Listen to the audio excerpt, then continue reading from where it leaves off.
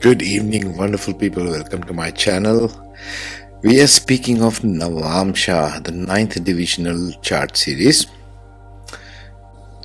And now we shall speak about one of the most important factors of Navamsha, which is transformation of the Ascendant.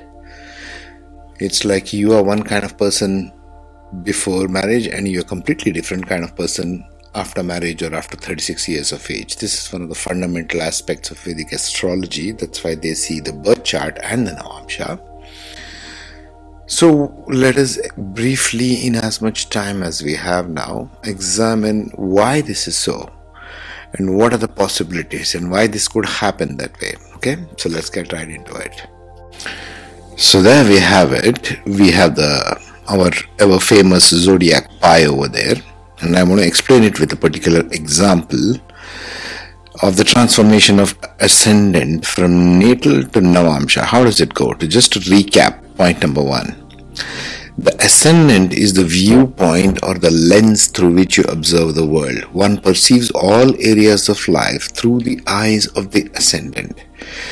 9 times out of 10, this is important, that Ascendant goes from one type of sign and nakshatra in natal chart to another sign and nakshatra in the Navamsha. An example is here. I have taken an Ascendant in Gemini in Ardra nakshatra in the 3rd pada, and the same person will become Aquarius Ascendant in Navamsha, as you can see over there, right? So what happens this? So the first transformation is the zodiac sign itself, that is positor, in this case going from Gemini to Saturn, ruled by Saturn and Rahu. So there's the transformation right there, right? First is the transformation of the dispositor, the zodiac. Nakshatras will come next step. Nakshatra colors that particular attribute, but actually the first transformation is always the dispositor. Going from Gemini, which is ruled by Mercury, going towards Saturn, Aquarius, ruled by Saturn and Rahu. So that's the first transformation. So what does this imply? For example, in this example, Gemini is Rajas dual and male sign in the natal, and in the Navamsha it becomes Tamas fixed and female sign. So you're going from a dual sign right there to a fixed sign. Whenever a person goes from a dual sign to a fixed sign later in life or with spouse, you should interpret it in both ways. Navamsha, one is how you behave with the same person behaves with the spouse, and the next part is how a person transforms into later on in life. Okay, these are the 2 ways of interpreting Navamsha. So in this case, it goes from being a male sign to a female sign, dual sign to a fixed sign. So this person begins the first half of their life, the journey, by assuming the personality of Gemini in Mercury in Gemini, which is moving, which is quite a lot of mental energy, quite a lot of thinking, quite a lot of analysis, quite a lot of mental logic reasoning analysis, to the sign of Aquarius later. Aquarius is a fixed sign. It wants to do everything for the masses. It wants to think 11th house. Aquarius is the 11th house. So think 11th house terms. This is as simple as extending that particular argument towards Aquarius. And it's the female sign. That means it's all about internal processing. Gemini is a male sign. It wants to go outward and explore. Okay? So the huge difference in perspective that arises in the person going from before 36 years of age to after 36 years of age is quite apparent in just this one tiny example. The only place where Ascendant will remain the same in the natal and Navamsha will be like something like what I'm pointing here, right? Aries, the first pada. It's Aries in natal and Aries in Navamsha. Or the second pada of Taurus, for example, right? The Taurus, where is the Taurus here? See, there's the Taurus sign. It's the second pada of Rohini nakshatra. So there's Taurus here, Taurus there in Navamsha. Those kind of situations are rare, right? Most of it they are not. Most of the time, 9 times out of 10, it is always different. what is there in natal and what is there in Navamsha becomes different. Either it is going from earth to air, earth to fire, fire to earth, so on and so forth. There are all kinds of combinations as we go around this pie. So that's the very first point to remember. What's next? Right, so next thing to note is the transformation of Ascendant. We'll take from the previous example. Going from Gemini to Aquarius at the third pada. But I'm taking now the chart of the classic blank chart of Vedic Astrology. Gemini Ascendant there on the top and Aquarius Ascendant by nakshatras at the bottom. So basically this transforms to this. This transforms to this. And this diamond in the center is what we are focusing on in this slide. Yes, remember this, Kendra. Kendra means the foundation of your life. Whatever planets fall in this diamond in these four boxes, the house number 1, 4, 7 and 10 becomes the guiding light of your personality. Because we are addressing here things more from a personality perspective. Yes. So house number 1, 4, 7 and 10, what is there in Gemini? It is 3, 6, 9 and 12. You got to remember one rule and you'll see these patterns. Study of Vedic Astrology is all about studying patterns and more patterns and overlapping patterns. Okay, one pattern modifying another pattern. It goes like this. So it becomes a very interesting pattern study. So number 3, Gemini is in the first house, 6 comes in the 4th house, Sagittarius comes in the 7th house and Pisces comes in the 10th house. All of them are what? Gemini is what? It is dual sign. So is Virgo, so is Sagittarius, so is Pisces. So if you have a dual sign ascendant, rest of the 4, 7 and 10 houses also become dual. This just keeps rotating around in itself. Even same thing for Virgo, same thing for Sagittarius, same thing for Pisces. So the Kendra is important to note because it's a change in personality. Whatever is in the Kendra is deeply affecting your personality type. Whatever is outside of this Kendra is affecting areas of your life, and as a result it does affect you.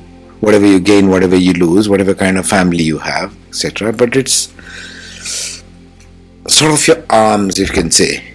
The Kendra is like the central column of your body, something like that. Now it changed to Aquarius. The Aquarius is fixed sign. So again you have all fixed signs facing inside the Kendra, right? Inside this red diamond. So you have 11, 2, 5 and 8. Aquarius, Taurus, Leo and Scorpio. So this becomes the Kendra guiding force of this. So everything about therefore any fixed sign becomes fixed as a result. Here any dual sign becomes very movable, very wishy-washy, very shifting kind of personality. If you tell them this, they will always be the ones to suggest the alternative. Yeah, I'd like to go and eat this particular thing. They will always be saying, but what about this? I'd like to go and choose this career path. Yeah, but what about this? This is also equally good. These are the kind of people who suggest always the second side of things. Because their mind is thinking in terms of dualistic nature of things all the time. All the dual signs. Even Virgo is like that. Even Sagittarius is like that. Even Pisces is like that. In different ways. Right? It's just the elements keep changing. See, number 3 here is air. Number 4 in the 4th house Virgo is about earth. Then in fire, then water. So earth, air, fire, water keeps changing positions. But essentially these 4 signs act in a dualistic way. Now you come to Aquarius, it becomes all about fixed sign, again fixed air sign. So it goes from a dual male sign, air sign, okay, Aquarius is also an air sign in this particular case, but it is tamasic. That was Aquarius is looking for materialistic pursuits as opposed to Gemini who is looking for materialistic mental pursuits. So you go from mental energy to a very materialistic energy, right? And that's what happens in this ascendant. Aquarius is all a fixed signs in Kendra, so essentially a person goes from being flexible and dynamic, which is in Gemini, towards being a fixed, rigid type of personality itself, going from natal to Navamsha. Also noteworthy is the change of the quality of the houses. This is another one thing you can notice. What do you mean by quality of houses? For Aquarius, for Gemini ascendant, the 4th house is a friendly sign. See, it's a friends there. The spouse's house is a neutral sign, and so is the 10th house. The house of career is also neutral. Now when this person transforms to Navamsha, Aquarius, it becomes the fourth house is friends, so that is same, it doesn't change. Fourth house is what?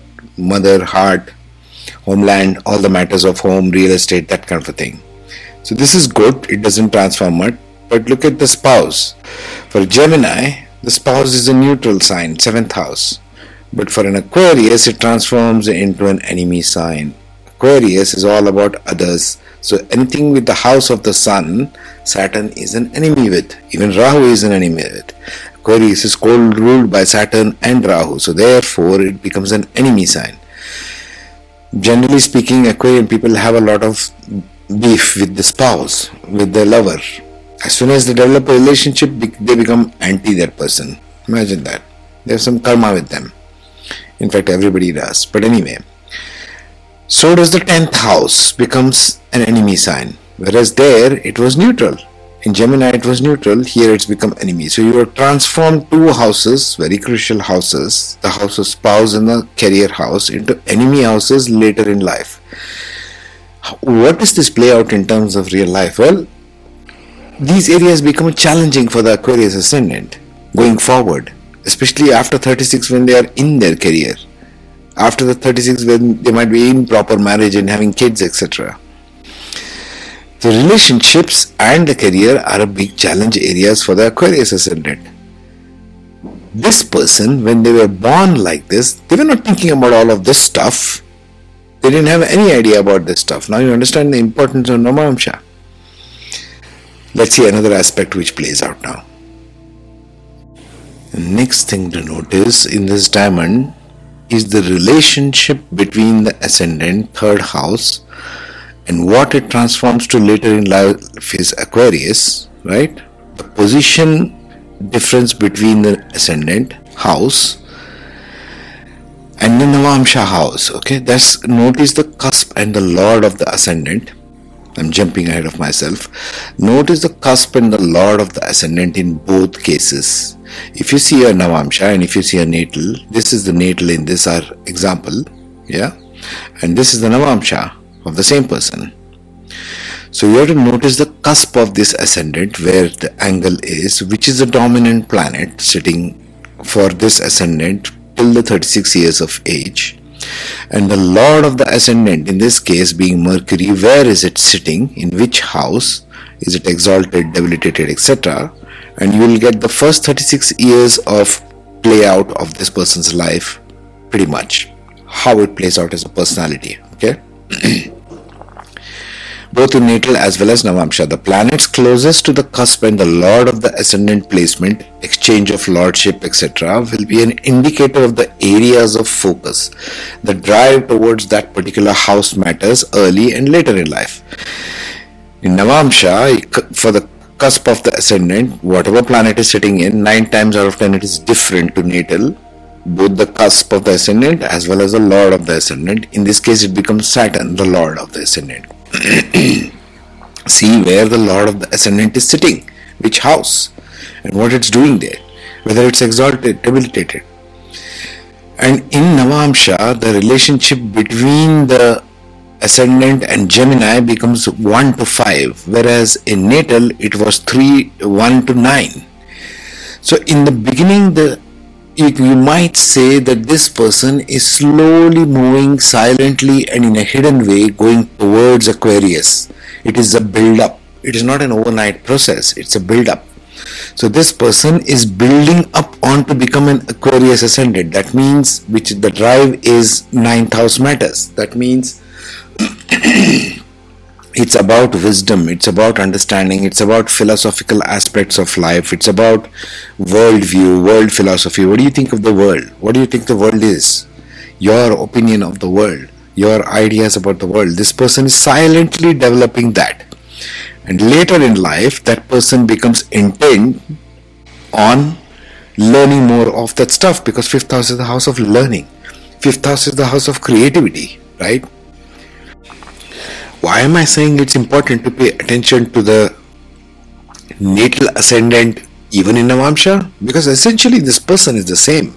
Essentially you are Navamsha and you are natal all the time. There's no difference in this. So to say that the person completely transforms from one thing to another is quite off the mark. It is the same person. It is a division of the same chart. Natal chart always rules. Always, always. Navamsha is the slight modification in the way you approach it. In natal chart, this person, you might say, is moving towards 9th house kind of qualities from Gemini perspective. And in Navamsha, the Aquarius ascendant is trying to learn more about Gemini. It's friendly sign, so that will be helpful also. So Aquarius wants to learn more about